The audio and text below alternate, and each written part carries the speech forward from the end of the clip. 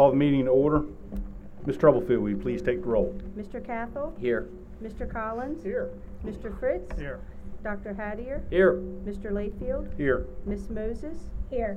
Mr. Peden? Here. Mrs. Pryor? Here. Dr. Statler? Here. Mrs. Wright? Here.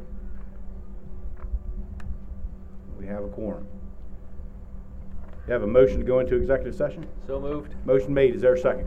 Second. Motion made and seconded. Any further discussion? All those in favor say aye. Aye. We're in executive session. Go inside the building.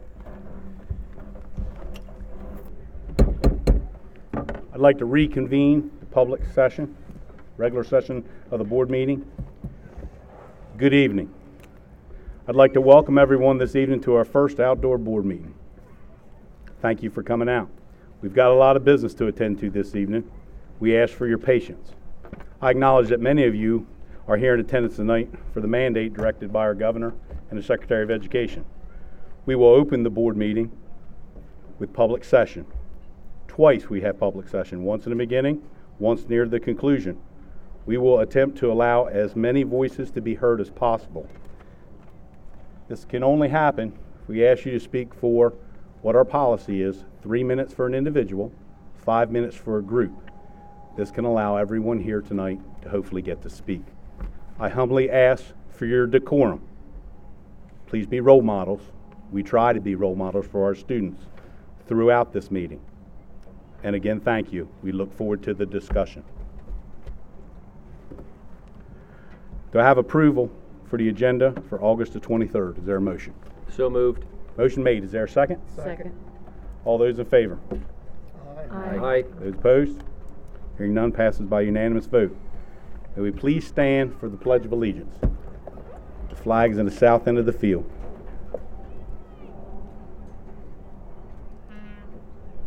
I pledge allegiance to the flag of the United States of America and to the republic for which it stands, one nation, under God, indivisible, with liberty and justice for all. Please be seated.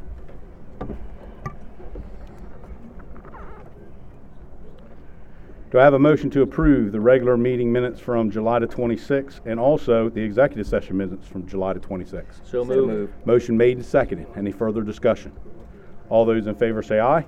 Aye. Those opposed? Passes by unanimous vote. Before we move into public comments, is there any motions to be brought in front of the board? Make a motion to extend public comment to 30 minutes. Public comment is normally 15 minutes as per the schedule. Motion has been made to extend it to 30 minutes for the first public session. Is there a second? Second. Motion made and seconded. Any further discussion? All those in favor say aye. Aye. Those opposed? We would like to move forward with public comments. Dr. Owens, would you like to go through the list? Those that are signed up? Yes, first this evening is Molly Carter. If you could let us know on behalf of a individual or a group. I know you've indicated here individual. Thank you. 3 minutes. Thank you. Good evening. I'm here tonight to ask you to do what you as sitting school board members are elected to do. According to Title 14, Chapter 10, it is under your authority to determine policy and develop rules and regulations for the general admission and supervision of the district. This means standing up to the governor's mandates if he or DOE supersedes this authority. I understand for some of you that's especially uncomfortable because of your career positions. However, you understood the overlap of these duties when running for school board. Susan Bunting put this mask mandate into Title 14 without any input from local school boards. I ask you and the community to think about what else can be done without input from school boards and why this was done without it. Just this week at the state school board meeting, of which Susan Bunting is a sitting school board member, state test results were unveiled. 70% of children in this state are not proficient in mathematics. Now, many of you and other school leaders will dismiss these results, saying last year cannot be counted, but some grade bands had 70% of students taking the test statewide. Local control. Susan Bunting removed that control. I caution you, if this continues, many more things can be mandated. If Susan Bunting and the governor mandated district consolidation with one single set of high-paid leaders rather than 19, you wouldn't be complying. If they mandated teacher pay be equal using the lowest pay as the base, teachers wouldn't be complying. I also caution you that I will be documenting issues my children have with masks, both in terms of special education services and in the regular classroom setting. Last year, my son couldn't breathe during gym, and they were outside in 90 degrees as he has allergy-induced asthma. He respectfully moved away from the class and pulled his mask down. He was told if he did it again, he would go to the principal. My daughter is special education and has a speech issue, and she's been masked all year. I am telling you all now, should my children return in September, I will hold each of you personally accountable for any future medical issues, including mental health, my children have with or from masks. Being concerned about the lack of local control is not selfish, as many union teachers have claimed. The teachers union may need to be reminded that it took me coming to a board meeting last spring to force them to bring kids back to school on Wednesdays. Even then, some high school teachers still refused to teach and students sat in quiet classrooms. When I first questioned the lack of teaching on Wednesdays back in April, one educator from my children's school posted about my child's special education services publicly on social media. Others have claimed reaching out to you all is a, quote, waste of time. I'll remember advocating as a waste of time during the next referendum. Even worse, the union does the same bullying of teachers not in the union. I've had several teachers reach out who are concerned about the mandate, yet scared who is for the mandate and which of you is against it. Make a motion tonight. Parents deserve to see where you stand because this week we learned elections have consequences, and I don't want to make mistakes during the next school board election. Also, call the governor's bluff. Let him take the political fall should he cut funding or your insurance for not following his orders. That would be stupid after 18 months of no learning for our kids. He isn't that brave. Thank you. Excuse me. Thank you.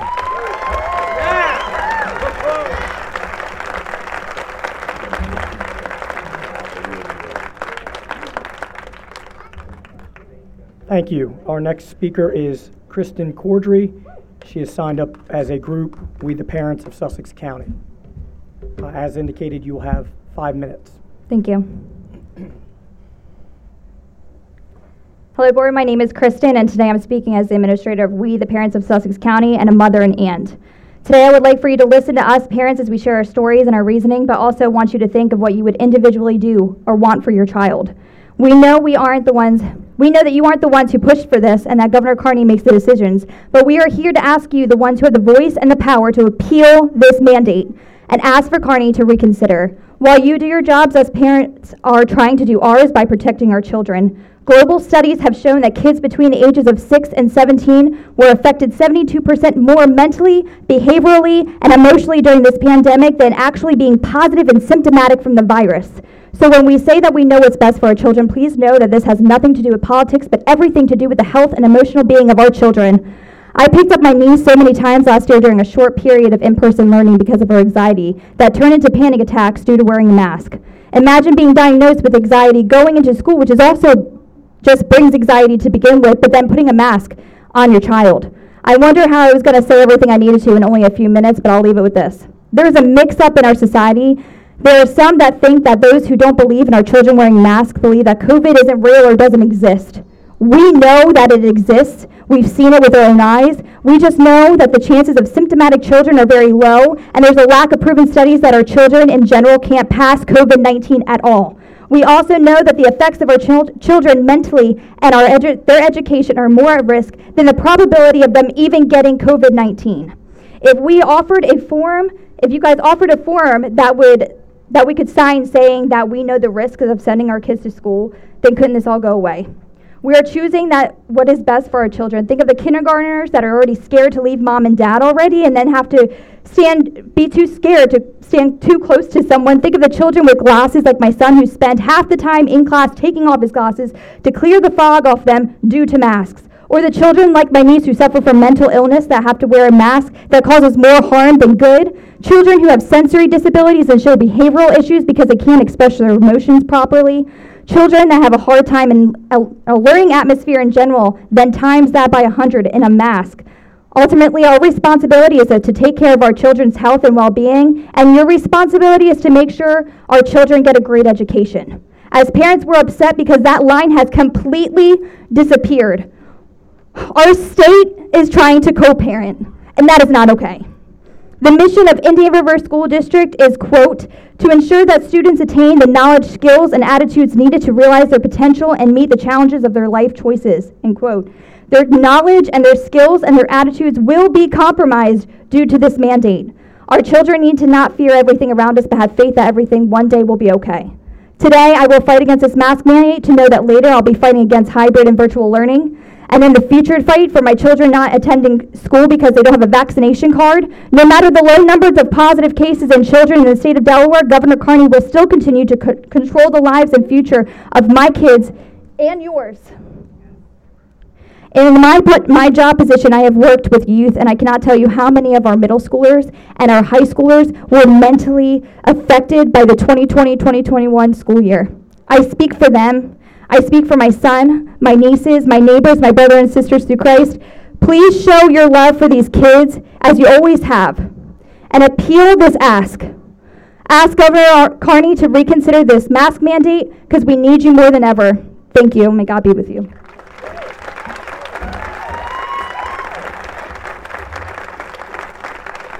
Thank you. Andrea Caggiano, sorry about that pronunciation if I didn't get that right. You're speaking as an individual. All right, I had to cross out a lot because these ladies are amazing and they've already said some things. So when you're ready. Okay. Ready?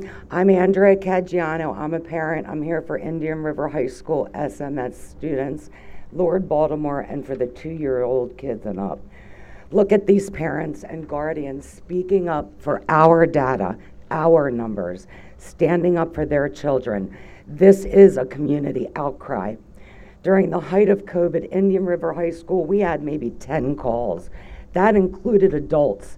SMS, 7 positive calls. That included adults. Student or adult, what grade? Contact tracing will follow. Then silence. It did not run rampant. It did not knock out classes, or we would have had that phone call. Grandmothers, mothers, fathers, our community is tight. If our children were suffering, oh, believe me, you would have had an outcry, and it didn't happen. We've had 300,000 visitors on every given weekend, each week checking out different families for 49 different states checking in. Our kids work this crowd, 13 to 18-year-olds, bussing tables, picking up used utensils, plates, cups, scraping half-eaten food off of plates, dishwashing, washing tables, open doors, greeting, no mask. Setting up beach chairs, picking up those sweaty beach chairs, the baggers at the grocery stores with all the touched groceries. No mask, didn't catch it. The percentage of Sussex County vaccinated out of all ages, 60.7%. 12 and up, 69.3%. So you know that percentage? That's 122,195 community kids. 65 and older in our area is 97.9% vaccinated. Our neighboring county, Worcester, no masks for kids. Maryland has the highest state for vaccination. Worcester County is only 57%. Hogan and Mr. Taylor see their numbers. Carney doesn't. The August 23rd, CDC on the Delaware COVID website, Sussex County is characterized by having social vulnerability, the SVI, of 0.4%, which indicates moderate to low vulnerability. When the 49 different states leave our area, low to 0. 2018, we had 9 million visitors. 2019, we had the COVID highway, COVID squatters. We had a full house. Our grocery stores were packed. Our kids were in this. DelDOT has not released any information for 2019-20. Our kids have suffered no education, no social activities, all masked.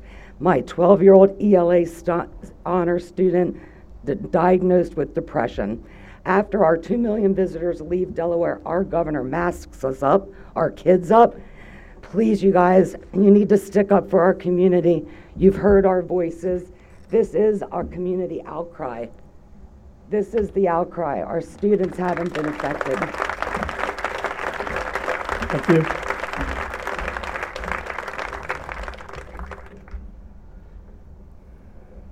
Next up, Jennifer Hurd, speaking as an individual.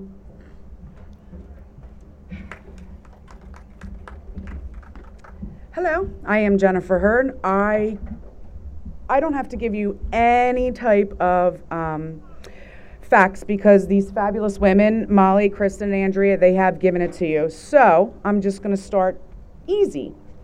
My husband, Joe, and I are raising 2 children in this school district. We love it. We live in a resort area of Long Neck. We have dozens or more delicious restaurants, bars from Route 24 between Bay Farm Road and Long Neck Road area, all the way down to Massey's Landing.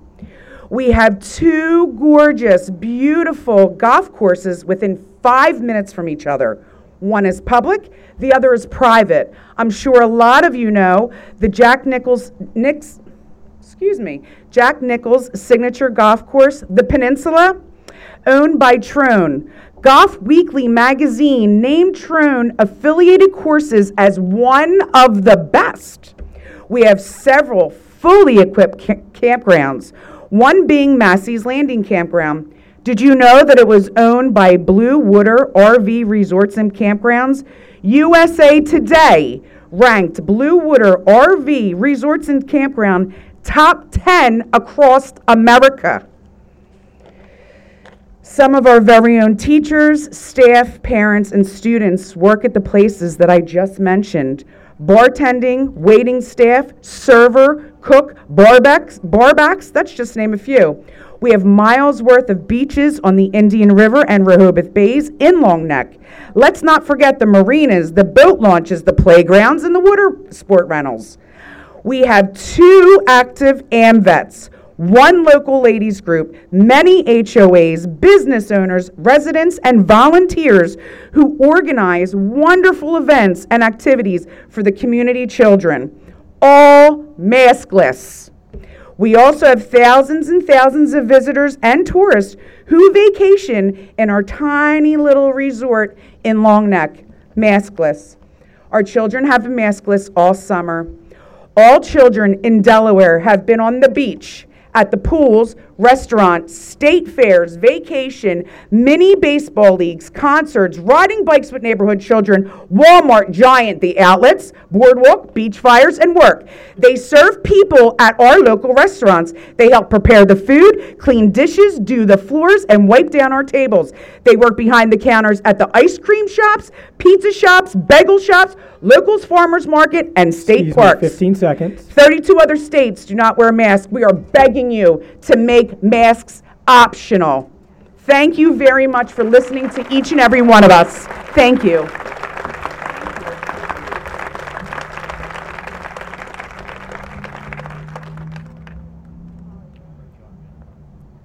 Next up is Eileen Mooney, speaking as an individual. Okay. Good evening. Thank you for giving me this opportunity. As a mother, grandmother, a Mrs., as I go by, I need to speak up for my grandchildren who are now in the district. Along with these ladies that have spoken, I second their emotion, but I can go to some research.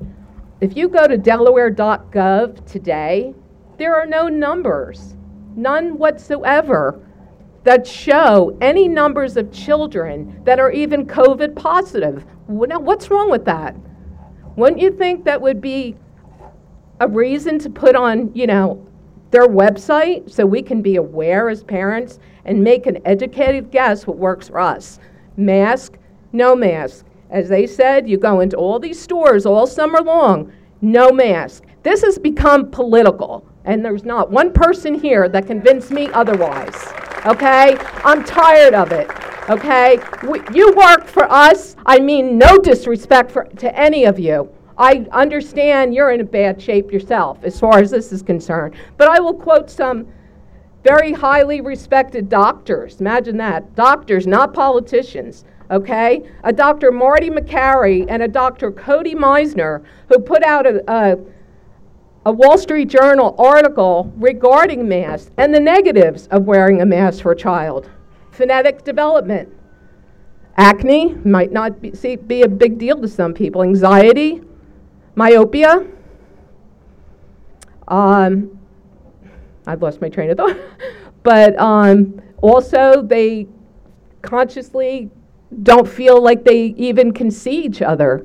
They're supposed to smile. They're children. They don't have a care in the world. Why, in God's name, and yes, I'll say God, as I stand here as a Christian woman, why are we doing this?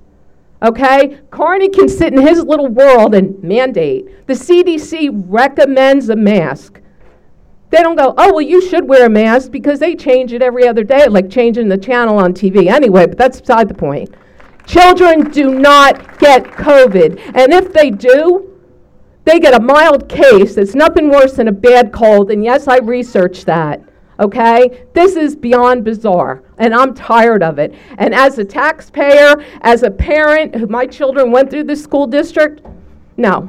Enough is enough. As a human being, as somebody with intelligence, you know it's wrong. Please, do the right thing, I ask you. Thank you for your time.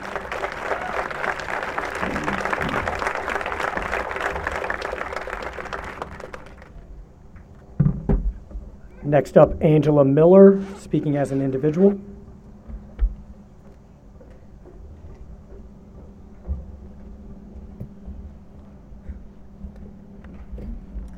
Hi, good evening. My daughters are 7 and 13, and our family was so happy when Indian River School District decided to go with 5 days learning this year instead of the cohorts and online learning like last year. My girls both love going to school and being around other people. Recently, we were met with disappointment in the decision of Governor Carney to mandate masks in our schools for this school year. I understand why the school board feels the need to comply with the mandate. It's all a political game, and I know the state help funds our schools, so not complying can pose risks for funding. I also do remember quite well that when Carney recommended we close down longer after the winter break, other districts complied, but Indian River District did not. We remained open, which I was extremely proud for our district in making that decision. So I know it's possible to go against what he says. That being said, I strongly urge the board to reconsider letting the parents choose what the best direction is for our children. If you want your child to wear a mask, great, do it. If you don't, great, do that. It should be up to the government. It should not be up to the government or you as the board to decide what is best for my child. On a daily basis, I entrust our school with decisions like what classes my children should take, extra help, school lunch options, consequences for good and bad actions while in school, but that's where the decisions should stop. The lowest risk group of people when it comes to COVID is our children, and I, as their parent, am not afraid. I cannot live my life in fear. It's no quality of life, and I don't want my children to live in fear either. Our kids are looking at other children now as potential illnesses instead of potential friendships. COVID has given a substantial number of children anxiety and depression from being home and away from their peers. I want my children to play with other kids. I want them to embrace an upset child. I want them to love and care and share all the things that I learned as a child and made me who I am today. And this last year and a half has taken that away from them. Then we have other issues of math. A child like my 7-year-old who is learning to read and enunciate words. Viewing a teacher's mouth is crucial in understanding completely and pronouncing correctly. We also have the effects of not building their immune systems by wearing masks on their face and putting them at risk of pleurisy and other respiratory illnesses from breathing in things they shouldn't all day long. 5 days straight, 7 or 8 hours or more a day. Children are more at risk by the seasonal flu than they are COVID, and children have never had to wear masks for the flu. I read on social media that in IRSD, our children would be punished to the same extent as smoking or doing drugs in school if we send them to school without masks, and that's just absurd. Our neighboring district, Worcester County and Maryland, are making masks optional, so we are more at risk a few miles away than they are? The answer is no. I'm urging this board to reconsider this mandate and stop making our children a pawn in politics. My child, my choice. Thank you for your time.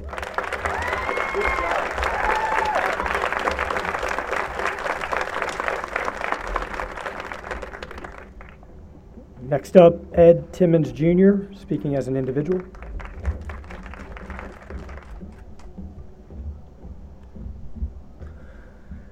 My name is Ed Timmons. I'm a fifth-generation Sussex County native who lives in Ocean View. I have hundreds of family members who have attended school in the district, have worked in the district, with many family members still working in the district. I started kindergarten at Lower Baltimore Elementary and graduated from Indian River High School.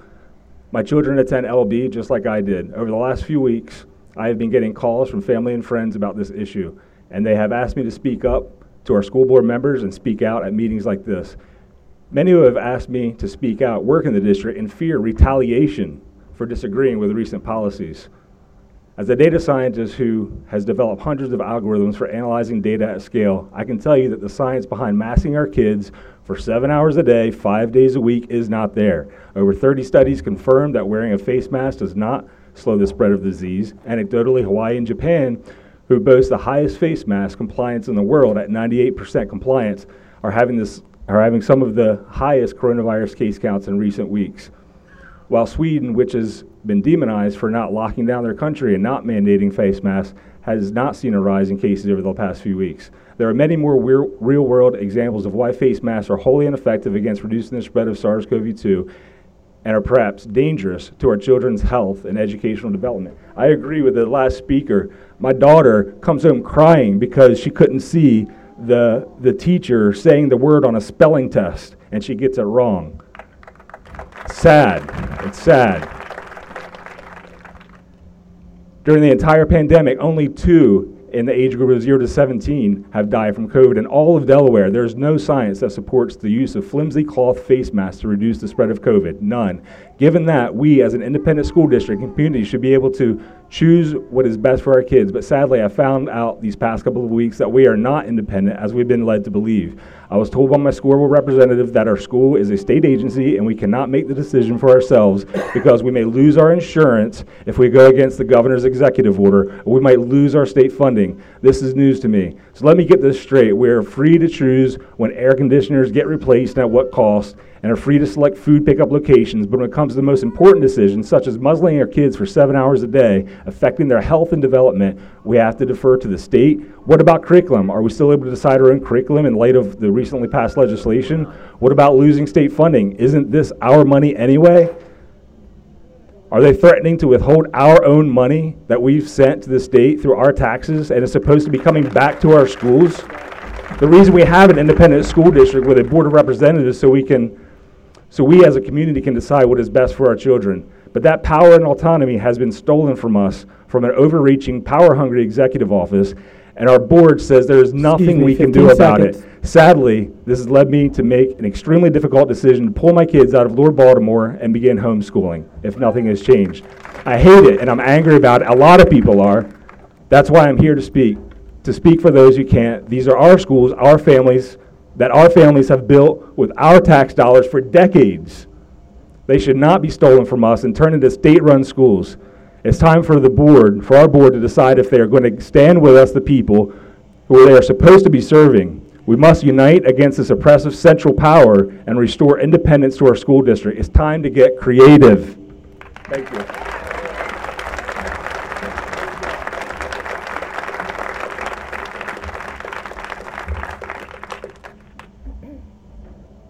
Next up, Keely Weber, speaking as an individual.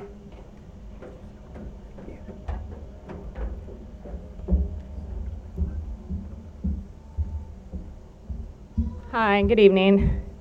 My name is Keely Weber. I'm a former teacher from Washington, D.C. I've lived here for 15 years, and I have 4 kids in the district. 1 has already graduated, 1 is at Selbyville Middle, and 2 are at Lord Baltimore. I'm not here to scream, and I'm not here to tell you the 1,000 ways masks don't work. I'm not here to argue the science, because I know that you've already heard that and know that. I'm not even going to address all the other issues, the money, the politics, the greed, the fear, because none of that has a place in our classroom with our children. I'm here to tell you that you are being called upon to think hard on what's right and to do what's difficult. In the education field, we are not called to be followers. We are called to be fighters. Fighters for the children, and that requires strength. God gave me 4 children to protect, as I have so far, and now He has called me to fight for them. I am here to advocate for my parental right to choose masks or no masks for my kids. My son was in kindergarten when this started. He's my youngest. He came to hate school and begged me every single day, "Mommy, don't make me go, don't make me go." That's him FaceTiming me, sorry. To him, it was like a prison. I had the opportunity to go into the school one time, and it was the saddest thing that I have ever seen, and I'm not sure if you all have had that chance. The lunchroom is usually full of boisterous children, laughing, talking, sharing. They were all 6 feet apart, not speaking, staring at the wall, and it broke my heart as a mom and a teacher. And normally I wouldn't be here speaking, but the people who normally wouldn't speak need to speak up now. It's time. He was unable to see his teacher's face or hear her words. He has suffered academically and emotionally. He is going to be in 2nd grade now and doesn't even know how to write a full sentence. That was the other child in middle school. As if I cannot sit by and watch these kids suffer another year and be silent in the face of their suffering. My children are my children, and I want my rights back as a parent to choose whether they wear a mask or not.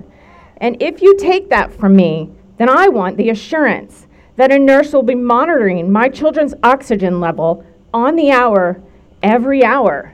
Because as I've been told by my family doctor, anything below 92 is killing brain cells. Excuse me, 15 seconds. Okay, we are robbing Peter to pay Paul, and our kids are Peter. And I'm done with it. My kids deserve a right to an in-person education and a right to talk and see friends and faces and play. I am for the children, and I always will be. The kids need you to stand up for them and take the path least taken, pull on that strength, and set them free. The emotional ramifications of this will echo for generations. And I won't die knowing that I was silent in the face of my kids' biggest struggle. Choose with me and don't be silent. Thank you.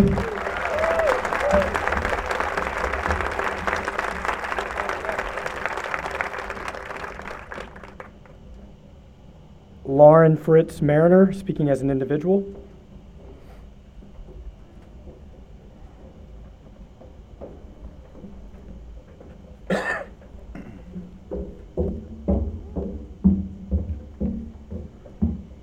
Thank you for your time tonight. I am here to support one of the board members that I know has been speaking out publicly, privately, and unconditionally, and that is Jim Fritz. If anyone here doesn't know Jim Fritz, I encourage you to get to know him. He is my ex-husband, and we have a daughter who graduated in 2016 from the school. I now have 2 small children who were students in the district who I now homeschool through Classical Conversations, which is a wonderful homeschooling program, but I'm one of the lucky ones.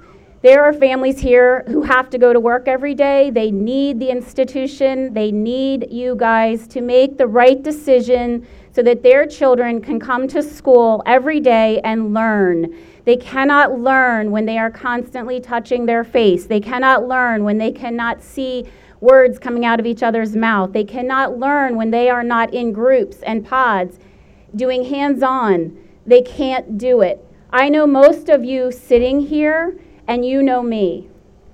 You have the opportunity right now to make a difference all across the nation. We are in Biden's home state. Make a difference. Put us on the map that we are intelligent individuals who can think for ourselves, who have the rights to our children. The state does not.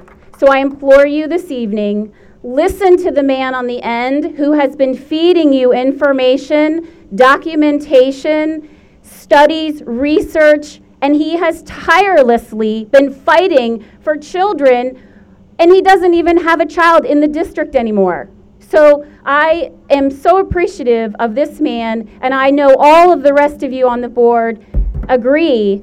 So don't be fearful. Now is the time to stand up when the rest of the country seems to be putting their tail between their legs. You can do it. We need you to do it. Make it a parent's choice. Thank you.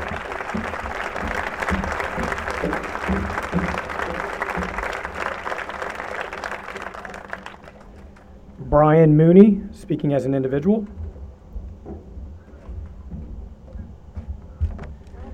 Good evening, parents, school board members. My name is Brian Mooney. I'm a proud Sussex Central alumni. Went to the school right over here, walked this gym in 2006, and I was proud to graduate from this school and go to this school district. Now, I don't have as many numbers as these ladies presented to you earlier, but I want to state my case as well. Dr. Marty McCary, a Master of Public Health from Harvard University and a PhD from Thomas Jefferson University, states that masks cause severe irritations around the lips along with acne for children. My son over there, who was in 4th grade last year, had to wear a mask and was diagnosed with preoral dermatitis, which means he had a rash around his lips for most of the year because of the bacteria and the moisture that mask caused around his face. My wife and I were called multiple times from the principal and the nurse's office that he had to go down to the nurse's office and sit until he would keep his mask on. Now he's allergic. He wants to take his mask off. He wants to breathe the fresh air, like children belong doing. Masks also can exacerbate anxiety and breathing difficulties in children, as I just stated. And masks are not even proven to prevent COVID. It's just recommended by the CDC, which apparently runs our country now and the world. CDC also reported, as of July 31st, that the rate of hospitalizations in children from 5 to 17 was 250 per 100,000. Now, if you do a little arithmetic, I think that's about 0.5, perhaps, maybe. I'm not sure. And we also know that more than half of our country has been vaccinated. Now, I'll make this short and sweet. We're all asking these board members here to do the right thing and fight this. Fight this good and hard. Benjamin Franklin once said, those who are willing to trade our freedoms for security deserve either of them. And if you don't fight this, I promise you that me, yourselves, and the people behind me will be no better than the people who were raised behind the Iron Curtain of the Soviet Union. Thank you.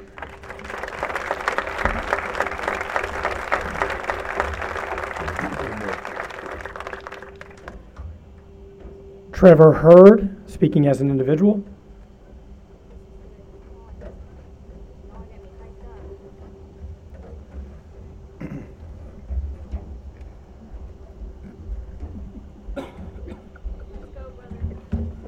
Good evening. I'm not going to throw numbers at you or statistics or data. I have 2 children in the Indian River School District, one in the high school and one in Lord Baltimore. I know some of you on the board right now. I'm also a youth pastor. My wife is also a teacher at one of the local schools. So I kind of touch all the boxes. What I want to say to you tonight is short and simple. I think you've been put in this position by God Almighty. And what I think, and what God is talking to me to say to you is this, is that I'm praying for you. My church is praying for you. My friends are praying for you. My wife and I pray for you. And I want to pray for you right now because I believe the Lord's put you in a position to have courage, to be bold, to stand up, to make a difference, to do what you were elected to do. I know some of you have made up your mind and some of you haven't. But I'm going to pray for you right now in the 3 minutes that I have. And I hope you take this to heart, that the Lord is with you, and He's put you in that position for a reason. So if you'll bow your heads with me, I'd like to pray. Heavenly Father, thank you so much for bringing us here tonight. What a sense of community that we have here on display. I pray for our leaders. I pray for our teachers. I pray for our high school principals and our middle school and our elementary school principals because they're amazing. My wife is amazing, an amazing teacher, selfless. All of them are. And instead of spewing hate at them and anger and so forth, I just want to lift them up. I want to just, Lord, I want you to touch their hearts. I want you to touch their minds. I want you to give them courage. I want you to give them power. And I want you to help them make the right decision. I pray for that, Lord. I pray for them. I don't hate anyone. I love them. I'm called to love them. And I think we lose track of that as a community, that we are all one. And we are all put here for a specific reason. Bless them, Father. Protect them. Help them. Give them courage. In your name, amen. Thank you. I appreciate your time. I appreciate you being out here.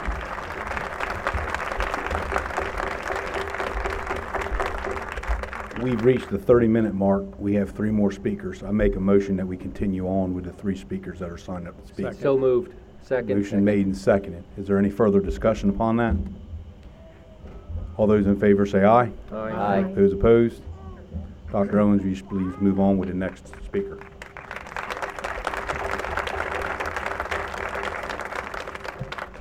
Bill Mandan, speaking as an individual.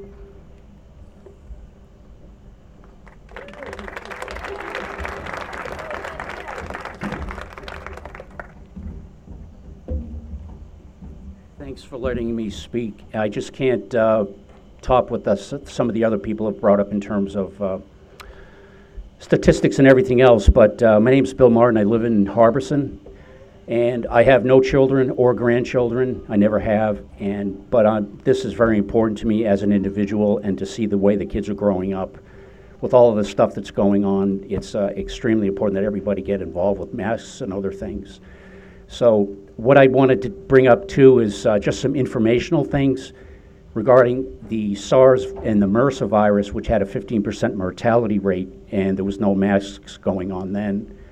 And also the mortality rate for the COVID right now, the China virus, is less than 1%. So, and also back in 2019, we had 1 million people die of tuberculosis, and there was no mask mandate back then throughout the country. We never heard a thing about it. But I just wanted to bring these points up just for informational purposes and for other people to understand what I'm saying. So, but I appreciate your time, and if I could yield back my time to somebody else, I'd appreciate it. Thank you, folks.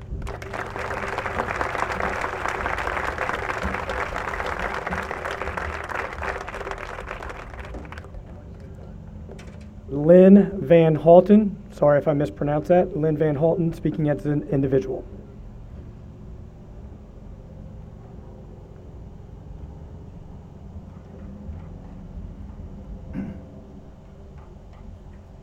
My name is Lynn Van Houter. I'm a grandmother raising a granddaughter. I already have had a child go through the school system.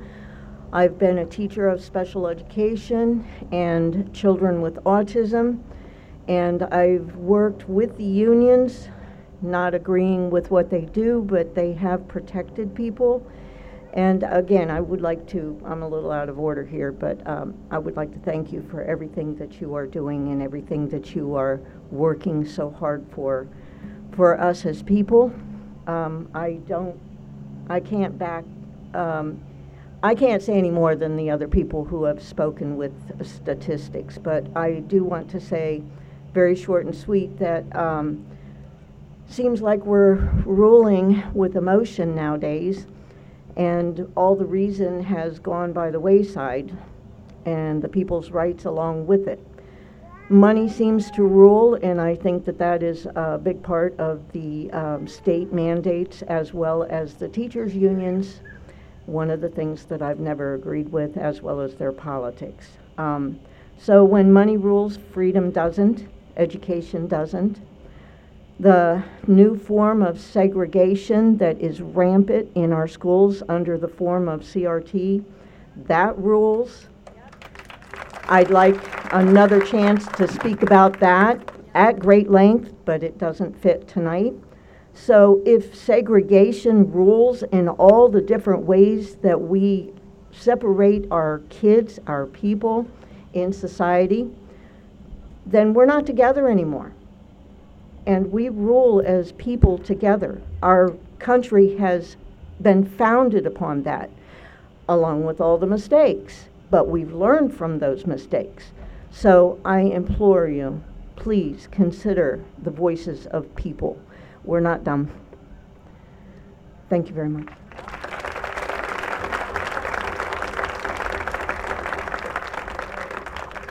Sheldon Hudson, speaking as an individual.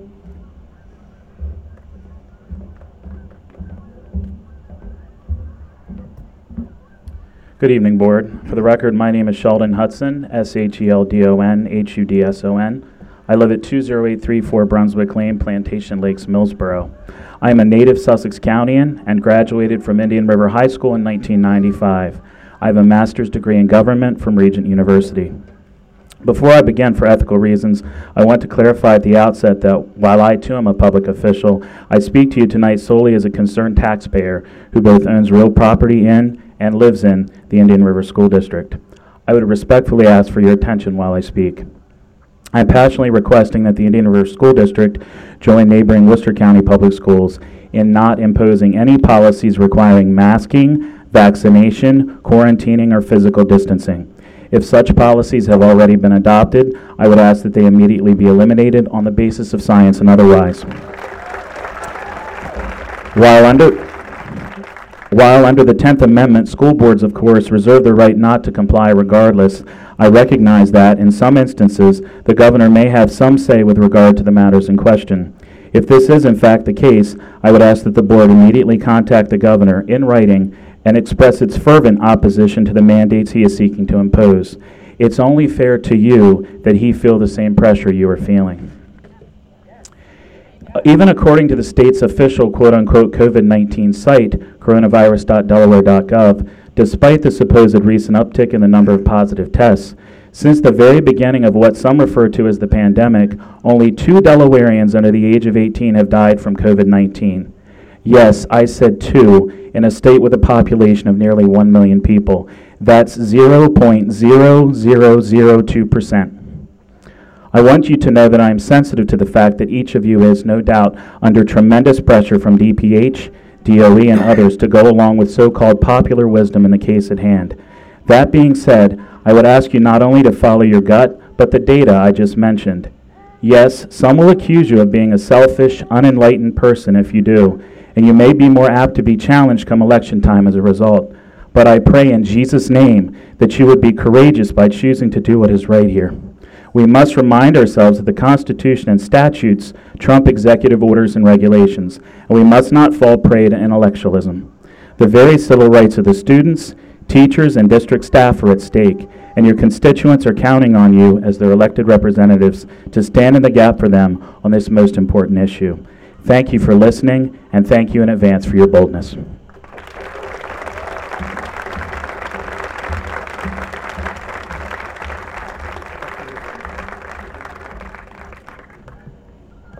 Those were all the members that had signed up to speak public session this evening, according to the roster that we have.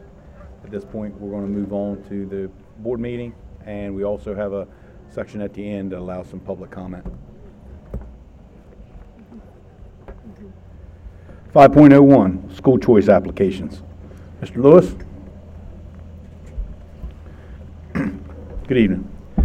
On board docs this evening, you will see a total of 64 school choice applications. We are asking the board to approve 62 of those and to deny 2, and the 2 being denied is for discipline. Again, a total of 64 school choice applications. 62 we are asking to be approved, and 2 of those to be denied.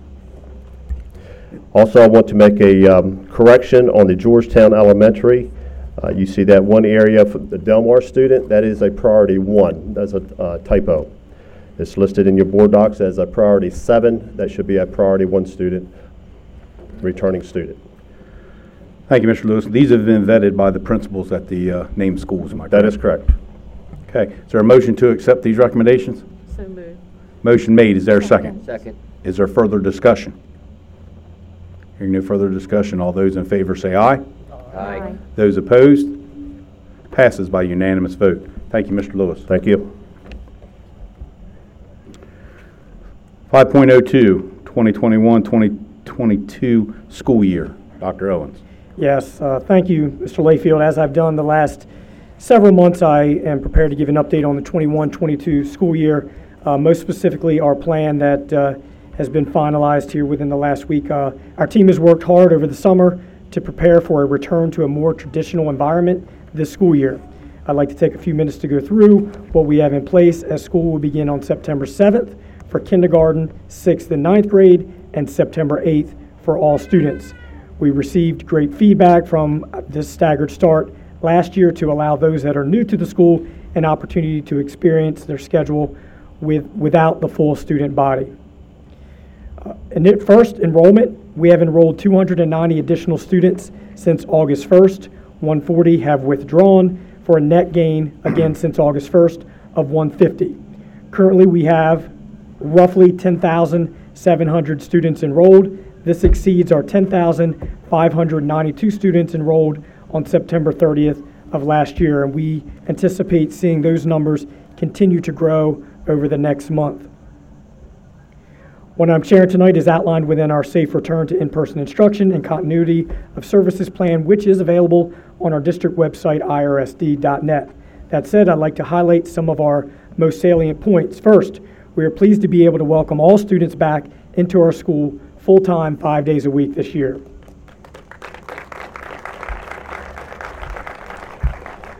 A remote option is available to those students who qualify with a medical documentation. Monitoring, we are asking that all students and staff monitor their health status daily before coming to school. A COVID-19 symptoms questionnaire will be made available to all students and staff. Social distancing, 3 feet of social distancing is recommended in our schools when possible. Obviously, some of our schools are near or over capacity, thus social distancing is not always possible. Cleaning. Custodial staff cleans and disinfects all buildings with CDC-approved products. Custodial staff has been trained to assist in cleaning buildings and will continue to follow the most recent guidelines provided by the CDC. Students and staff will have access to hand washing facilities, supplies, and hand sanitizers. And as we've heard tonight, mask on August 10th, the governor did announce that everyone kindergarten age and older in Delaware schools must wear face coverings indoors regardless of his or her vaccination status. This mask mandate includes students, teachers, staff, and visitors to our school, with the following exceptions: when outside, when seated at a table to eat or drink, when asleep, such as nap time for our younger students, when a person is in a personal space like an office and others outside of the person's household are not present, and when children are not in the school building or facility. Persons who have a medical condition or disability that prevents them from wearing a mask can request a reasonable accommodation. And as we've said in the past, federal mandates do require masks to be worn on our school buses. And I will pause there before going into our instructional plan and our plan for emotional and mental health support to take any questions. Dr. Owens, do they dictate or list any of the medical conditions that would waive or allow a student to wear a mask, or they just say specifically medical condition?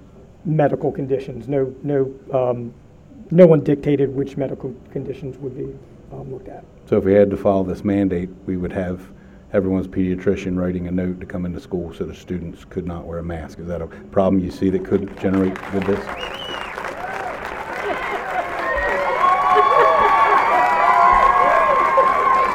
If it's not dictated, we really can't answer that question here tonight, can we?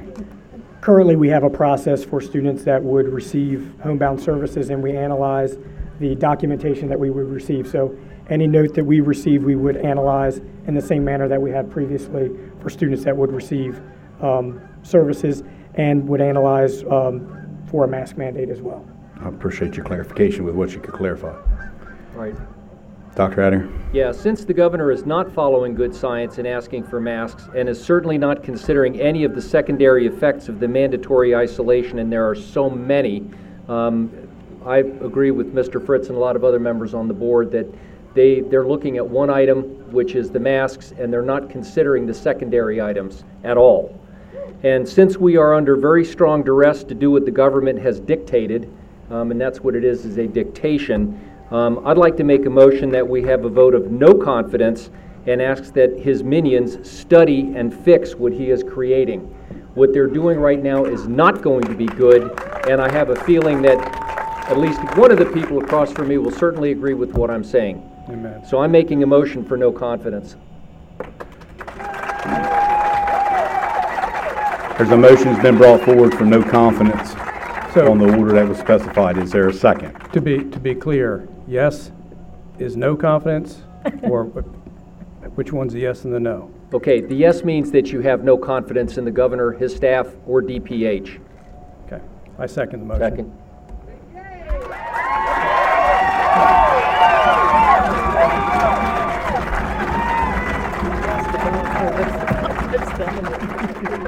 There's a motion made in a second.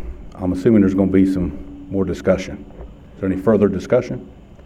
Are we referring strictly to the mask mandate or the governor at all? I'm talking about the mask mandate and the fact that he is absolutely not considering the secondary conditions. They are treating this as a zero-sum game where the disease is everything, and it isn't. There are far bigger problems. The statistics that were quoted, the statement from Benjamin Franklin, I totally agree with because I've done this I can't say enough. But they're only looking at one item, and we have a whole picture here of things that need to be looked at. And that's being utterly and totally rejected. So, I'm not going to bore you. I'm not going to bore you with the research studies that I brought along this evening that I've scoured through over the last few weeks. I will tell you that I have emailed Dr. Bunning and asked her why the state was derelict in its duties back in 2018 and 2019. And I say that because if you take the last 18 months, according to the CDC's website, there's 430 deaths under the age of 17 in the United States. That's in the last 18 months. In 2018-2019 flu season, there were 434 deaths in the country due to the flu. In 1 year, 4 more than have passed in the last 18 months. Where was the mask mandate in 2018 and 2019 to protect the students? And Mr. Fritz, going back on 20 years, because I've looked at the same numbers you have, the rolling average on the flu is between 350 and 1,000 kids per year. You picked the one relatively low year, but many years are much higher than that. Okay? Mr. Fritz collects better statistics than I do, but I've at least got my little piece of it. I would also, along with Dr. Hattier's motion, like to point out that my biggest issue is pretty much the fact that the governor and Dr. Bunning, who carries his order, has decided to take power away from the local school districts. Why are we elected to a position if we're not here to voice the opinion of the constituents?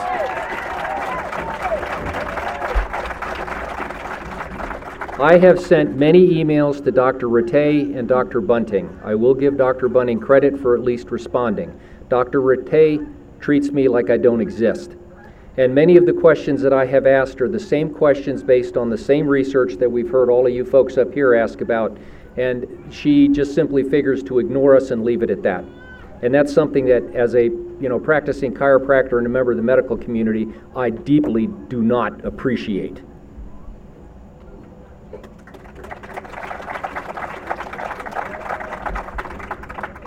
Any further discussion from any other board members at this time? Motion made for no confidence. It was seconded. All those in favor say aye. Aye. Aye. Those opposed? No. Ms. Troublefield, will you please poll the board?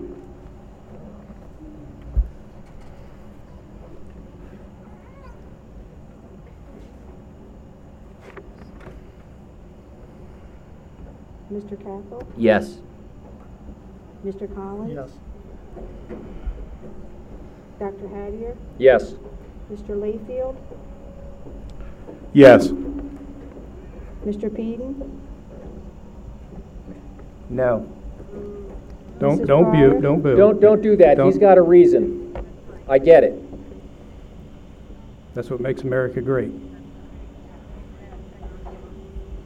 Mrs. Pryor? Yes. Dr. Statler? Yes. Mrs. Wright? Yes. Mr. Fritz? Yes. You skipped me. Oh, I'm sorry. Ms. Moses? I know. Yes, I support no confidence. Okay. And I agree with parental choice.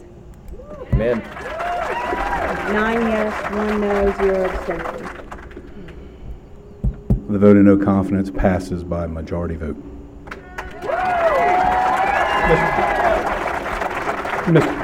Before we go further, I have actually one motion that I would like to present. It'll be quick. Before I do, I want to commend everybody here this evening for your actions and behavior as to other school districts, it's no wonder Indian River School District continues to lead the way in education and community. This meeting has gone extremely well. No need to end it early or not start at all, so everybody here I give a hand to. The motion that I would like to make, and this is something that everybody in the audience can do. You want to know what you can do? Here it is right in the order. Petition for recommendations. In accordance with Title 29 of the Delaware Code, the Department of Education will receive, consider, and respond to petitions by any interested persons for reconsideration or revision of the amendments to the emergency regulation by addressing the petitions to the Department of Education, Office of the Secretary, Attention Regulation Review. Anybody can petition DOE to revise and review, reconsider this mandate. By law, they do have to respond to you. I would recommend anybody that wants to move to the next level and you're not sure what to do, that is an option. My motion this evening is for Indian River School District to submit a petition to the Department of Education, Dr. Bunning, Governor Carney, to reconsider or revise the emergency order placed on the state under Code 14 and Title 29 of Delaware Code. Your recommendation was for this district. Can you tailor that or word that so it's this board? Or do you want the district? That the school board, I'll say it, okay, that the school board submit a petition to the Department of Education, Dr. Bunning, Governor Carney, to reconsider or revise the emergency order placed in force under Code 14 and Title 29 of the Delaware Code. There's a motion for the petition to reconsider. Second. Is there a second? There's a motion made and seconded. Is there any further discussion upon the petition? Hearing none. All those in favor say aye. Aye. Those opposed? Passes by unanimous vote.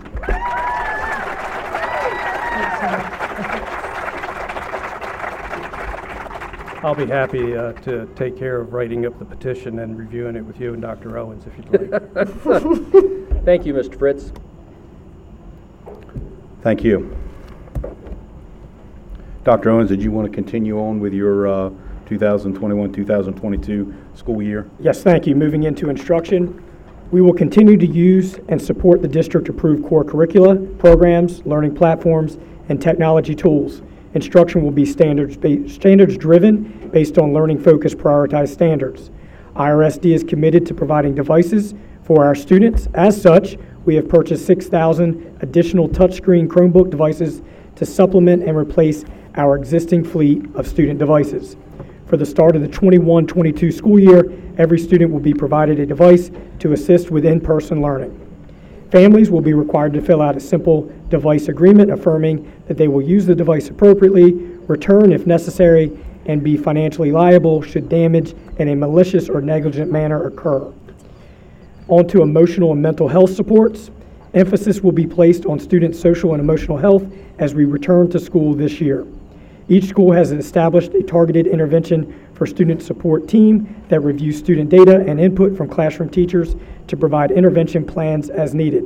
Upon return to school, all parents, guardians will be asked to fill out a brief screener to provide the school some information about needed areas of support or concern for their student. Teachers and staff will be provided a checklist of social emotional items to monitor all students. I'll take any questions with instruction and emotional and support, and before moving into quarantine and finalizing vaccination and testing.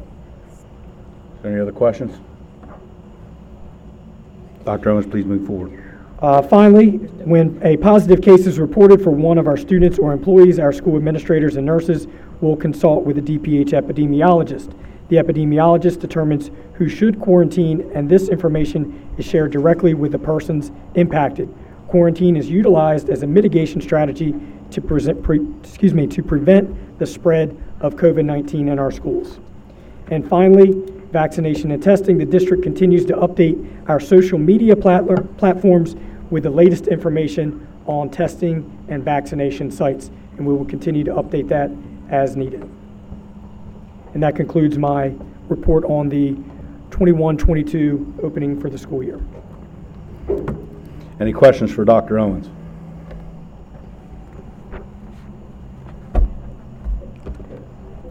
Any further discussion before we move on from this topic?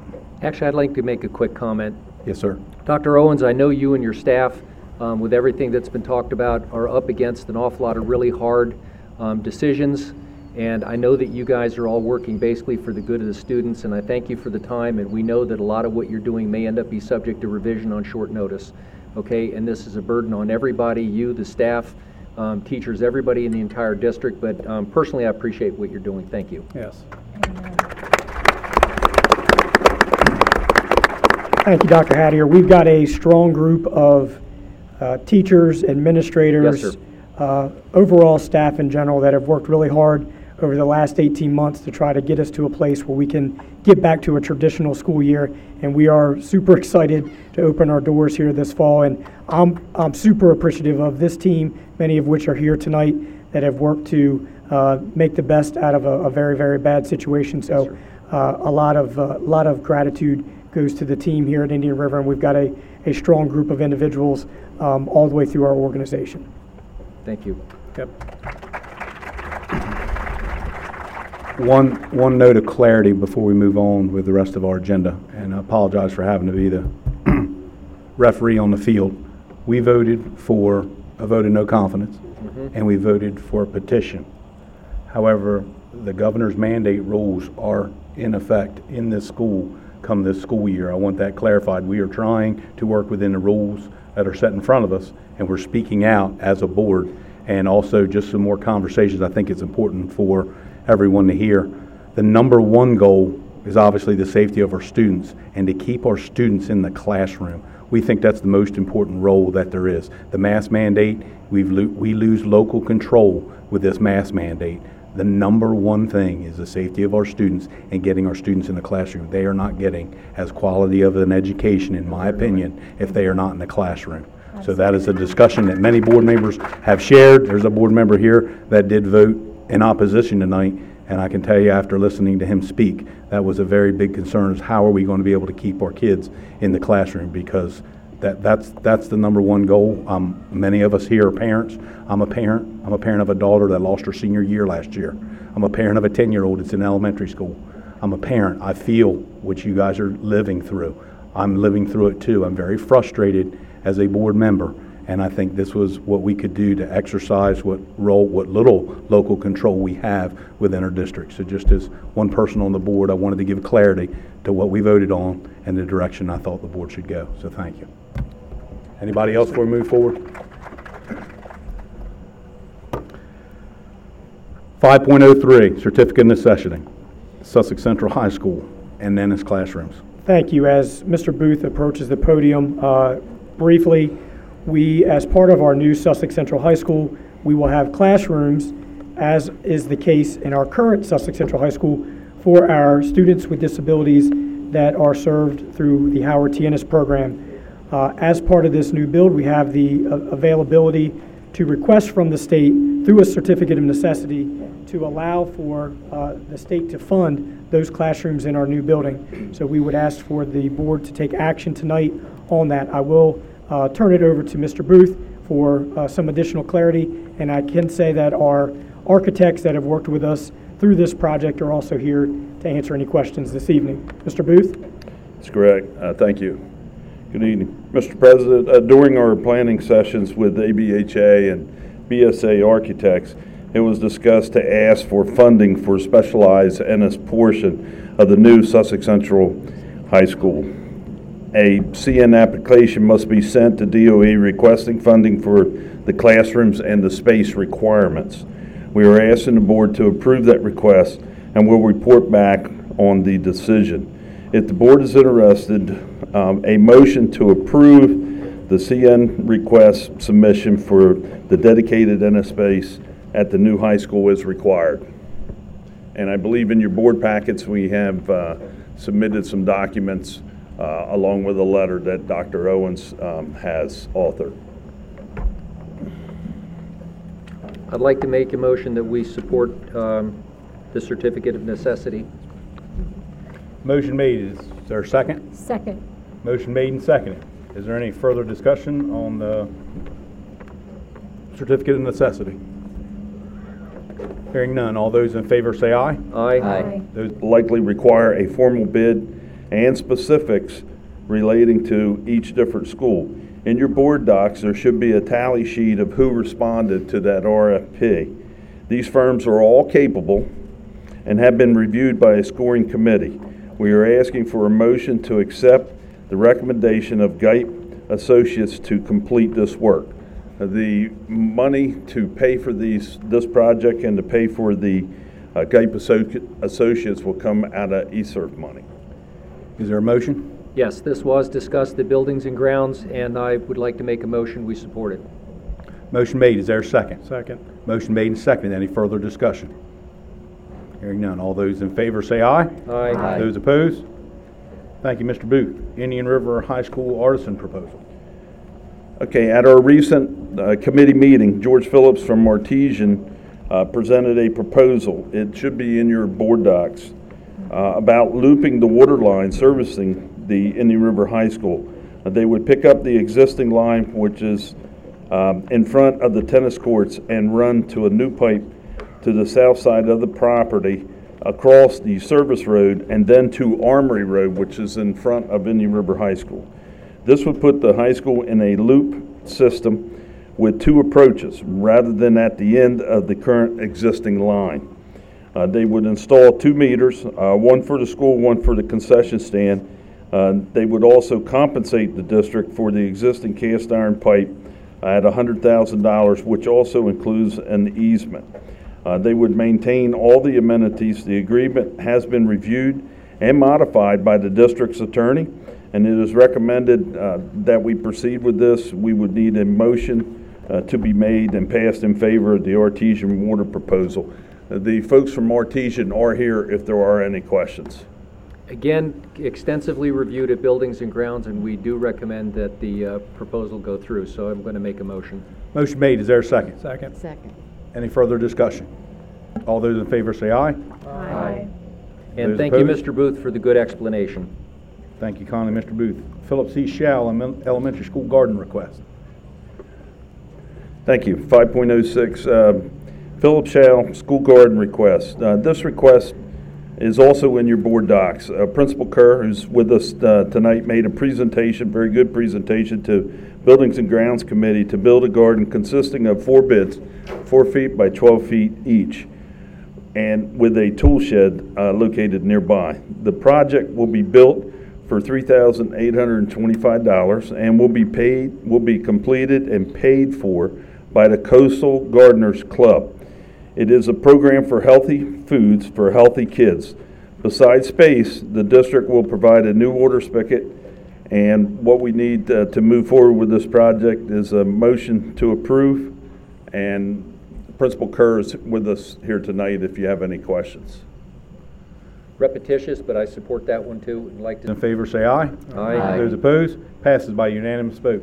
5.08, student funding request, Philip Schall, playground mulch. 5.07 is first, and I did combine 5.07 with 5.08. Thanks, sir. Again, Philip Schall has a playground renovation project. This request is also in your board docs. Principal Kerr informed the Buildings and Grounds Committee that the school has been awarded Lowe's 100 Hometowns grant worth $100,000. It will be used to renovate the playground and involved a community build workday. The district will provide the labor and use of a backhoe, and as I mentioned, I'd like to combine 5.08. The cost of the mulch is around $6,000, which it was suggested to use the student funding account. A motion to approve both 5.07 and 5.08 is recommended, and it should include the source of funds from the Student Activity Fund. So moved. Second. Motion made and seconded. Any further discussion? All those in favor say aye. Aye. Those opposed? Passes by unanimous vote. And if I could just mention, Mrs. Kerr, we really appreciate your team in submitting that. Help me remember, because you shared it at. Told you to come up. Lowe's 100 Hometowns is for Lowe's 100th anniversary. There were over 3,000 projects in the United States that put in. One of our PTO moms, Blair Catlin Brown, put in for our PTO as a community playground in the town of Selbyville, since there is not one. And so we beat out over 3,000 other recipients to win the $100,000 Lowe's grant. So it is a very fast turnaround. I appreciate you voting. The current playground has to be pulled out, and the new playground has to be put in by October 31st. So it is a very large-scale project on a pretty quick timeline, so I appreciate you guys voting on it tonight. The town of Selbyville is also considering adding some pieces of equipment, and Mount Air is also willing to help with resurfacing our basketball court, since that is a large area for the community. So they are also coming alongside of us, partnering. So we are very appreciative. Thank you. Thank you, Mr. Booth. And 5.9 is Sussex Central High School soccer uniforms. The copy of the soccer uniform should be in your packet. Yes, this is an interesting request, and this did come in after our finance committee, at which we typically approve these uniforms. The request came in from an organization that recently held an event here at Sussex Central on these fields. They have asked if they can purchase new soccer uniforms for the soccer team. I know Dr. Layfield is here if we have any questions, but that is a nice gesture, and we wanted to get that before the board. I apologize, we typically do vet that through the finance committee. The color scheme does fit within our color scheme policy, It does not include the American flag. We could look at that, as we've looked to include that on these uniforms in the past. Dr. Layfield, did I miss anything?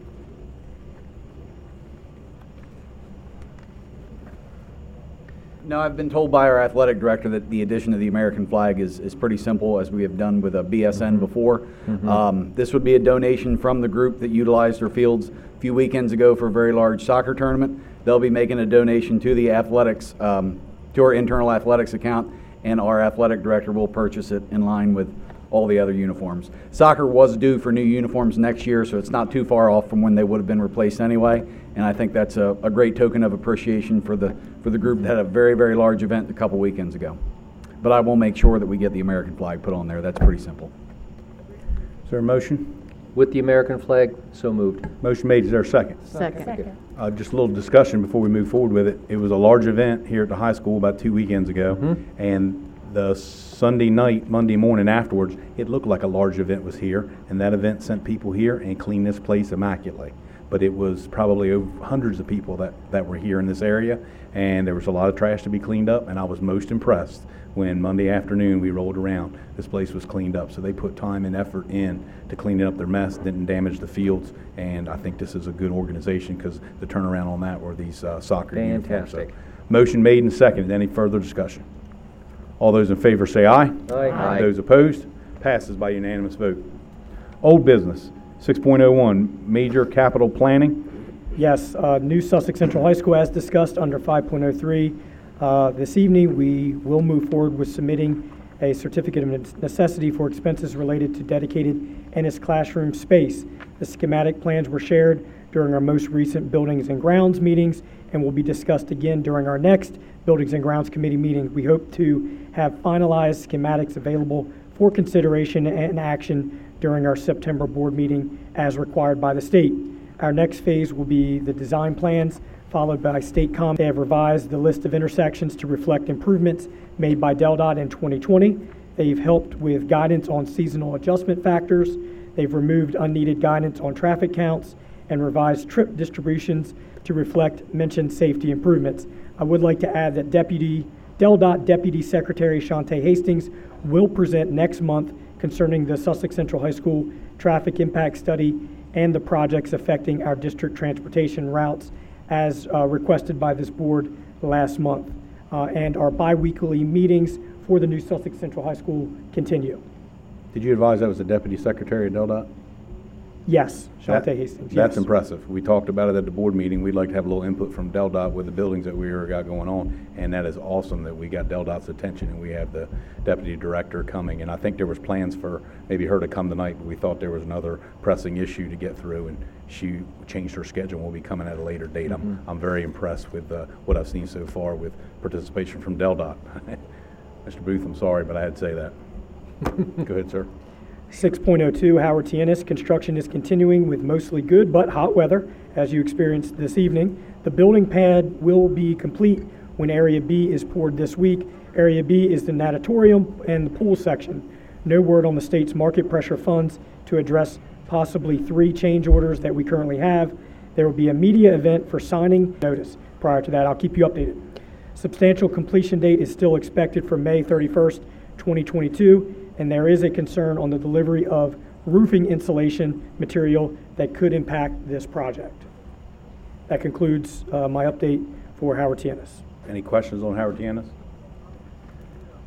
George W. Carver, consent, sir. Dr. Brittingham. Good evening, everyone. Thank you. Just a few quick updates. The former Carver students that opted to attend summer programming did really well. Progress updating reports are being completed now to prepare for programming for the start of the school year to make sure we have everyone in the right place.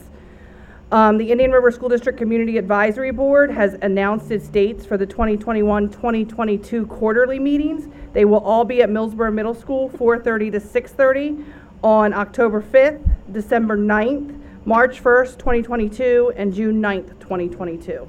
Thank you. Any questions? Thanks. Thank you, Dr. Brittingham. Anything further, Dr. Owens?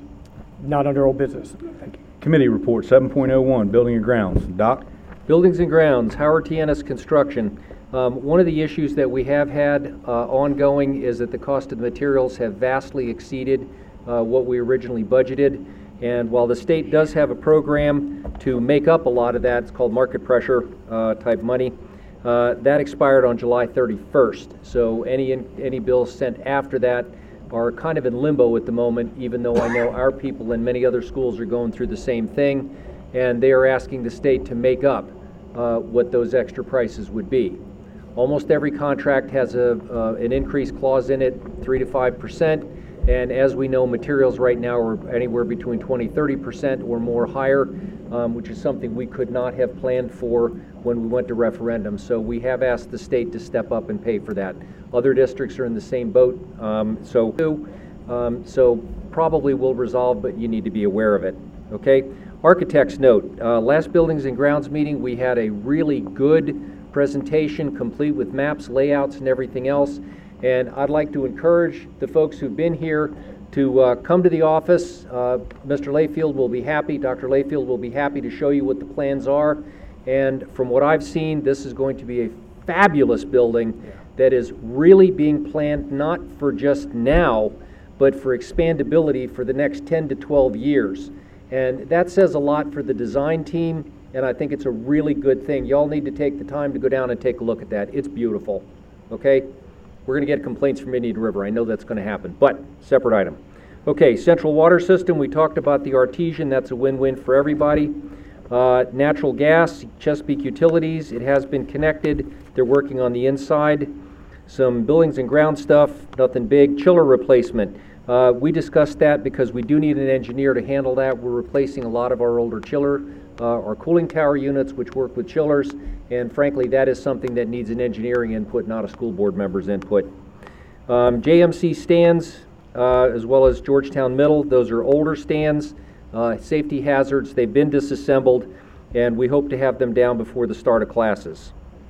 Okay, cooling towers we talked about, Artesian we talked about. The school garden's been done, hometown grant, which personally I think whoever pulled that off, magnificent, wonderful stuff. Way to go to keep us at the top of the list. Thank you so much. That was a good score. And that's it. Thank you, Doc. Any questions? 7.02, Comprehensive School Safety. Mr. Cathell?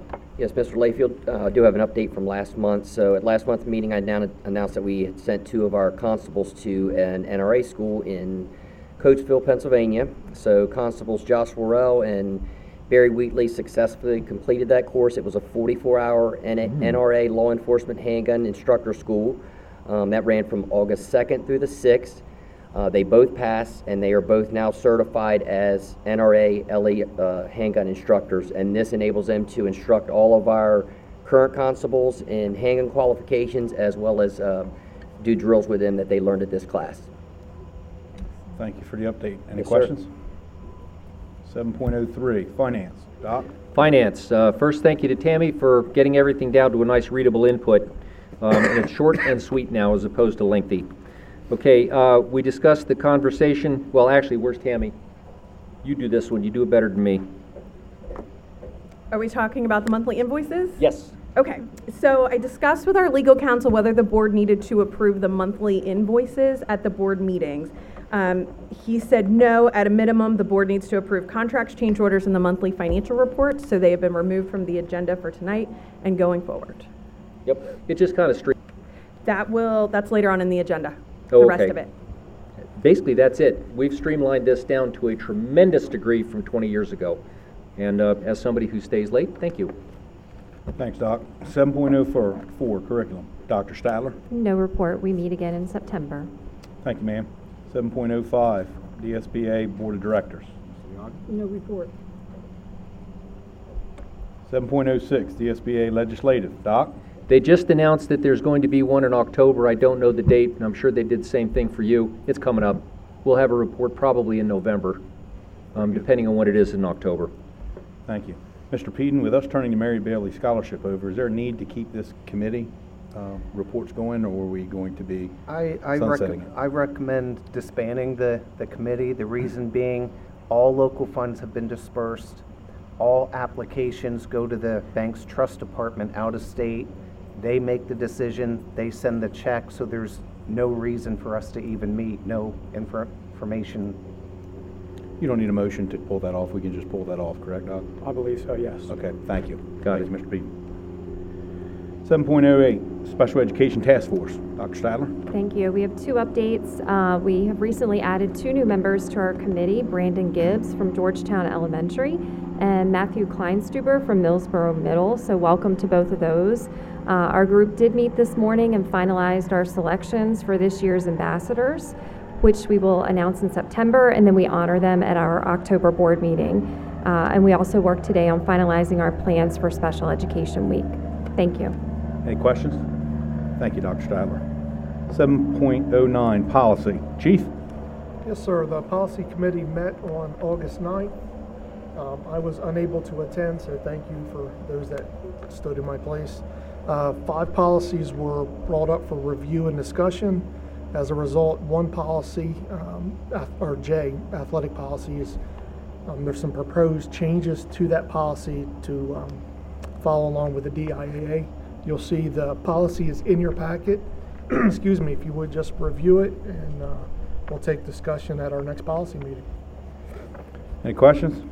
Thanks, Chief. 7.10, IREA Rep. J.R. Emanuel?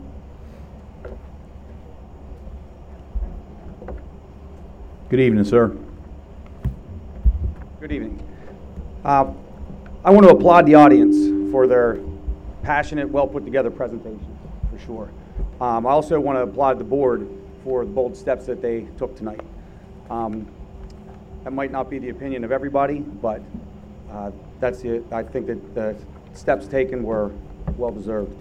I do want to let you know that we did a poll of over 800 employees we sent out. We asked about the masks, and we had 3 choices: everybody masked, no masked, or just unvaccinated people masked. The results were pretty split evenly.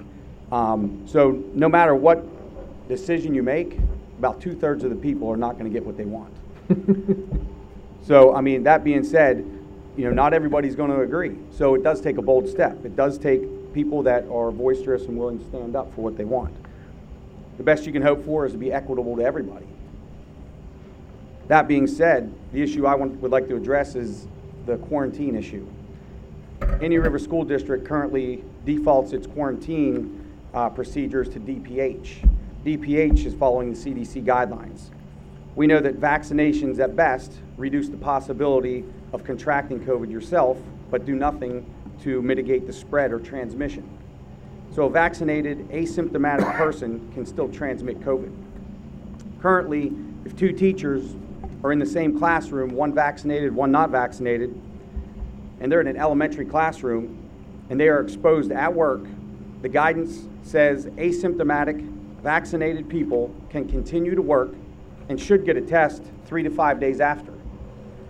The unvaccinated, asymptomatic teacher is automatically quarantined by the district and has to use their personal days to cover that time. If that person has no days, then they get a dock pay.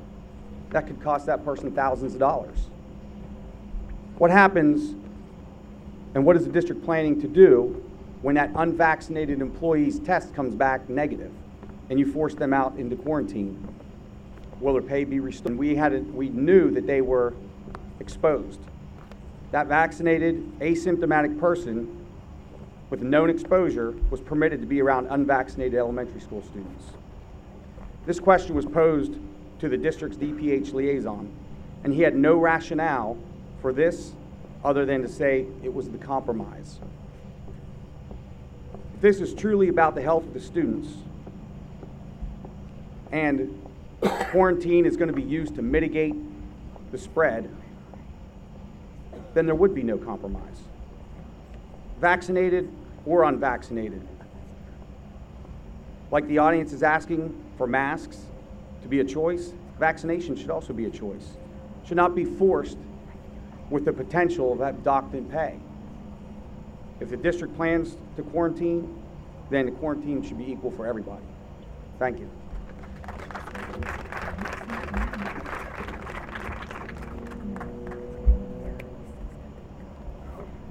Superintendent's report, 8.01, activities. Doctor? Yes, within your board documents that you have this evening is a comprehensive list of my weekly activities for the end of July and through August. I would like to just say thank you to those involved with today's event where we welcomed in our 75, give or take, new staff members.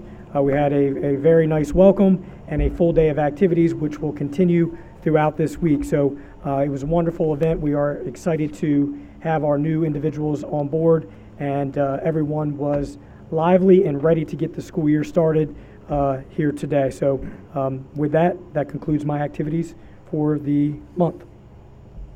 Thank you, Dr. Owens. Letter of appreciation, 8.02. Yes, we received a letter from Millsboro Police Department, contribution to our first annual Police Youth Academy. Since this was our first year, we faced many hurdles and challenges, but this class could not have gone any better. This program was made possible by all the generous donations and instructors who sacrificed their time to make a positive impact on our youth. It is our sincere hope the children who participated in this program will be able to build leadership qualities, helping them become successful in life regardless of their future aspirations. Our agency is truly grateful for your support as we continue to work together to brighten the families in our community, and we hope to work with you again in the future. Again, signed, Chief Brian Calloway. Thanks, sir. Financial reports. Is there a motion to accept financial summaries for the month ending in July? So moved. Motion made. Is there a second? Second. Motion made and seconded. Any further discussion? All those in favor say aye. Aye. Those opposed? Passes by unanimous vote. Ma'am? Good evening. Your reports are as of July 31st. We were 8% of the way through the fiscal year. So far, we've received $92 million in total revenue, $6 million of which was discretionary. Our local tax revenue was $116,000. We received $0 of interest in July, but have been assured by the Treasurer's Office that that should go back up in the second quarter of this fiscal year. We spent $17.6 million in total expenses, $5.4 million of which were discretionary. The ILC programs have spent $156,000 and Ennis has spent $1 million. Student activity funding balance is approximately $522,000. For SSERF 1 funding, we received $2.9 million, have $21,000 encumbered, have spent $2.7 million, and have $161,000 remaining. SSERF 2 funding, we received $13.1 million, have $219,000 encumbered, and have spent $2.8 million. We have $10.1 million remaining in those funds, location. We have $33.1 million in federal funds available and are holding $1.1 million in donations and student funds and internal accounts. For major cap, we spent $1.4 million in July. For minor cap, we've spent approximately $2.5 million of the funds available and have a balance remaining of $748,000. Is there a motion to approve the major capital improvements for the month of July 30th? So moved. Motion made and seconded. Any further discussion? All those in favor say aye. Aye. Those opposed? Passed by unanimous vote. 9.03, minor cap improvements for the month of July. Is there a motion? Do we get through the minor cap? Yes. Is there a motion to accept the minor cap? So moved. Motion made and seconded. Any further discussion? All those in favor say aye. Aye. Those opposed? Passes by unanimous vote. And the financial position report. Yes, this is the quarterly report that's due to DOE to show our actual balances, projected income, and projected expenses. This is for the period July 1st through October 15th. So with our remaining funds available at July 1st, with the projected income and the projected expenses, I'm estimating $20.1 million in available funds through October 15th. So I need an approval on that report. So moved. Motion made. Is there a second? Second. Motion made and seconded. Any further discussion? All those in favor say aye. Aye. Passes by unanimous vote. Thank you, ma'am. Communications, 10.01, use of facility requests. Yes, our first request is for the use of Sussex Central High School parking lot and school grounds on November 13th, 2021, with a rain date of November 14th, 2021, which is a Sunday, by the Greater Millsboro Chamber of Commerce. And in looking through the application is for a Veterans Day fireworks celebration where they will have fireworks, food and non-food vendors. I have talked to Dr. Layfield about this event. He does feel comfortable with them holding the event here, and we have looked into appropriate certifications, and those are indeed in place for the fireworks, including appropriate insurances. Do we need Is there a vote? motion? We do. Motion. Motion made. Is there a second? Second. Motion made and seconded. Is there discussion? I just think it's very nice that this school is being used as a community school. We're assisting Millsboro with the fireworks. I think it's awesome. When you came here tonight, you could see football and soccer. This is the focal point of the community, and I think it's awesome that we see that, and we're building upon this complex. So, Totally agree. motion made and seconded. Any further discussion? All those in favor say aye. Aye. Those opposed? Passes by unanimous vote. 10.02, field trip request, sir. Yes, the first one is an overnight trip by Indian River High School boys soccer team today through tomorrow, the 2021, to Wilmington, Delaware. We looked into this because we did get this late. Unfortunately, the soccer coach submitted this via email to someone with the same name as the principal. Thus, it got hung up. We weren't aware that it was awaiting approval. I did contact our board leadership, and they felt prudent for us to move forward, so the soccer team did not miss out on the event, but that is why those dates are today and tomorrow, and it did not come to us sooner. It was sent to the wrong email address. So we need a motion to make. Motion made. Is there a second? Second. Go for Motion it. made and seconded. Any further discussion? All those in favor say aye. Aye. Those opposed? Passes by unanimous vote. The second is an overnight trip by Sun. Is there a motion to accept? So moved. Motion made. Is there a second? Second. Motion made and seconded. Any further discussion? All those in favor say aye. Aye. Those opposed? Passes by unanimous vote. Now, 11, personnel section. 11.01, personnel agenda. Is there a motion to accept the personnel agenda minus number 60? So moved. Motion made. Is there a second? Second. Motion made and seconded. Any further discussion? All those in favor say aye. Aye. Those opposed? Passes by unanimous vote. Is there a motion to accept the Motion number to- 60? So moved. Motion made? Seconded. All those in favor say aye. Aye. Those opposed? Abstain. Mr. Troublefield, will you please poll the board? Mr. Cathell? Abstain. Mr. Collins? Yes. Mr. Fritz? Yes. Dr. Hattier? Yes. Mr. Layfield? Yes. Ms. Moses? Yes. Mr. Peden? Yes. Mrs. Pryor? Yes. Dr. Statler? Yes. Mrs. Wright? Yes. 9 yes, 0 no, 1 abstention. Passes by majority vote. 11.02, personnel addendum. Is there a motion to approve the personnel addendum? So moved. Motion made. Is there a second? Second. Motion made and seconded. Any further discussion? All those in favor say aye. Aye. Those opposed? Passes by unanimous vote. Contractual agenda for other discussion. All those in favor say aye. Aye. Those opposed? Passes by unanimous vote. 11.04, 100% locally funded salary positions scale. Is there a motion to accept? So moved. Motion made and seconded. Any further discussion? All those in favor say aye. Aye. Those opposed? Passes by unanimous vote. Come a time in our board meeting at the conclusion where we allow public comments. We exhausted the time for all the people to speak in the beginning of the meeting.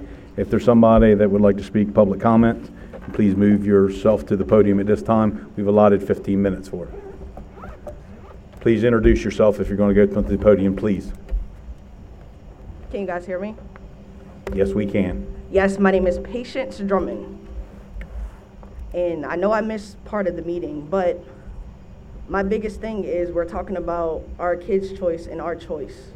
The choice to wear the mask and the choice not to. And I know you guys already spoke about it and I know you talked about it. But what about the choice for our kids who did better as IEP students to stay home? What about the choice for students who don't have the opportunity or are afraid, let me put it like that, afraid to even step foot in the school because they're afraid they're gonna get sick? My biggest thing is, as a person of color, and no, this is not a race thing, but as a person of color, it's a big deal for those who don't know. When I called the school and I called the board and I talked to everyone, half of the students' parents that are out there did not know that laptops were offered, did not know that they were even going back to school, did not understand why are we going back to school when there's 2 more viruses. As someone who cares, as someone who teaches, it's hard for me to tell my son, you have to go back to school because he's scared of getting COVID. And yes, there's vaccines. Yes, you have to wear your mask. But the thing is, you're making it mandatory. The school is making it mandatory for the kids not to have an option, as a parent to have an option. And that's what bugs me the most, not having the option. Because my thing is, if we choose for them not to wear masks, then let's choose for the ones who are scared, the ones who are afraid. And yes, there's mental health things that they can go to and utilize and use. But what about the ones who are IEP students? That's my biggest thing. My son is an IEP student. And he was at home doing better than he was in school because I helped him. Yes, he got help from one teacher. One teacher. I had to call the school multiple times because my son's teachers weren't even helping him. My son didn't have the second teacher in his class to even help him.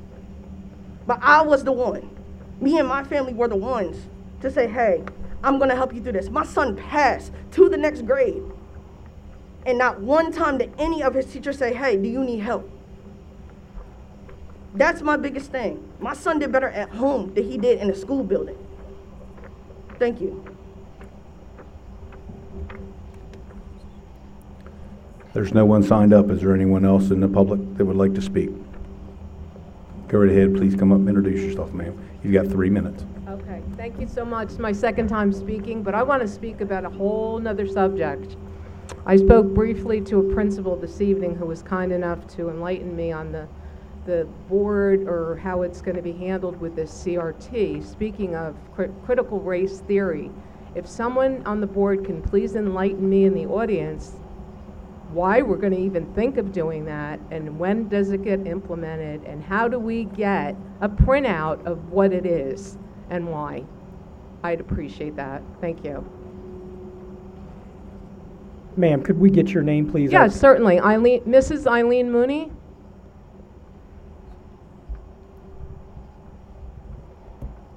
So, Dr. We don't Owens, am I usually make correct? comments, but can I say something about that? Sure. Okay, I've been in touch with Dr. Bunning on this for a long time. They're calling it something other than CRT at this point. It's going to be introduced in 22-23, so not anytime soon. Whatever curriculum ends up being produced is that we as a community, all of us, have a chance to get to look at this in some kind of a presentation and to be able to get your input as to what we feel.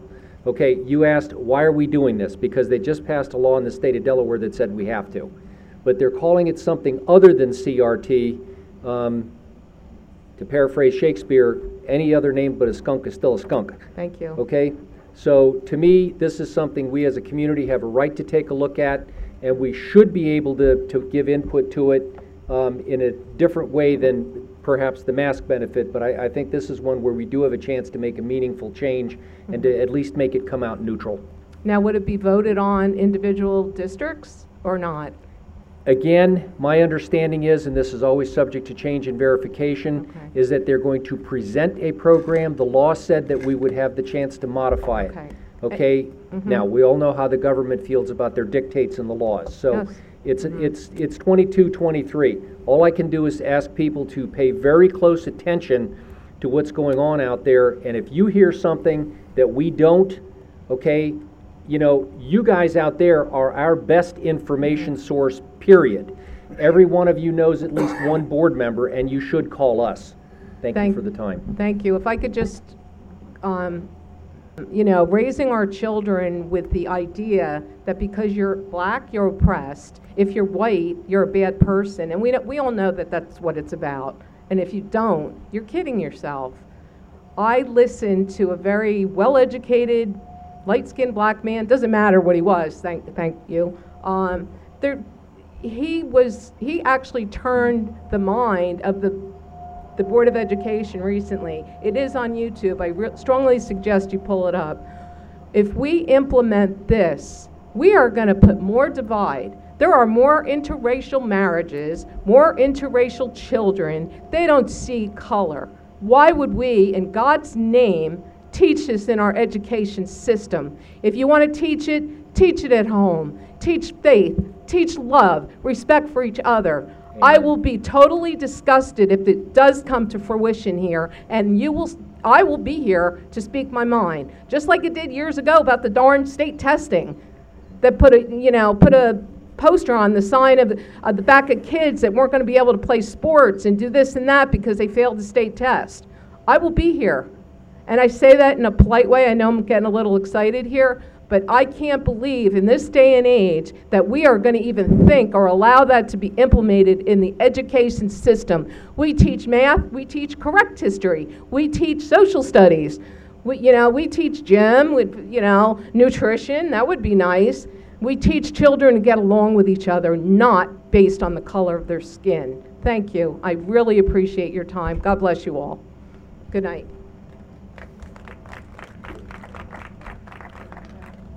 No one signed up to speak for the second half. Does that conclude the public speaking this evening? We got one more. I'm sorry, ma'am. Go right ahead. Please introduce yourself. You have 3 minutes. Yes, my name is Diana Collins. I am a grandparent. I'm here to say and represent all of the students and parents that feel the way that they feel. I noticed that everybody in the back of me almost was saying no mask, okay? Their choice. The young man got up and said, it should be a choice whether to be vaccinated or not. That's choice. Then why not give the choice to the parent whether or not to send their children to school? Why can't we continue to use the laptops if that's what we choose to do so that our children can feel safe? It should be a parent's choice, a child's choice. It should not be made. If everything else is a choice, then so shall that be also a choice. Continue to use the laptops until they get a handle on what's going on. Not for everyone, but for the ones that choose to do so. If we're going to do choice, then let's do choice all the way around. Thank you. Thank you.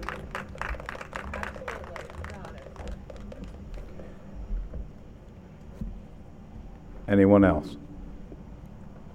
Mr. Layfield, I'd like to just say quickly that all the parents that are still left, the administrators on stage and the employees sitting in front of you, they're not your enemies. They're working through extremely hard and unprecedented times, and they're on your side in the community. The reason I'm on this board is because of how proud I am of this school district job that they do. Mr. Emanuel, I appreciate your comments tonight from the union, and I want to make sure that we thank the custodial staff who went through such hard work in making this happen this evening, and the work they're going to be doing after we've all left tonight, breaking this down and putting it away. Appreciate the job you do. Thanks.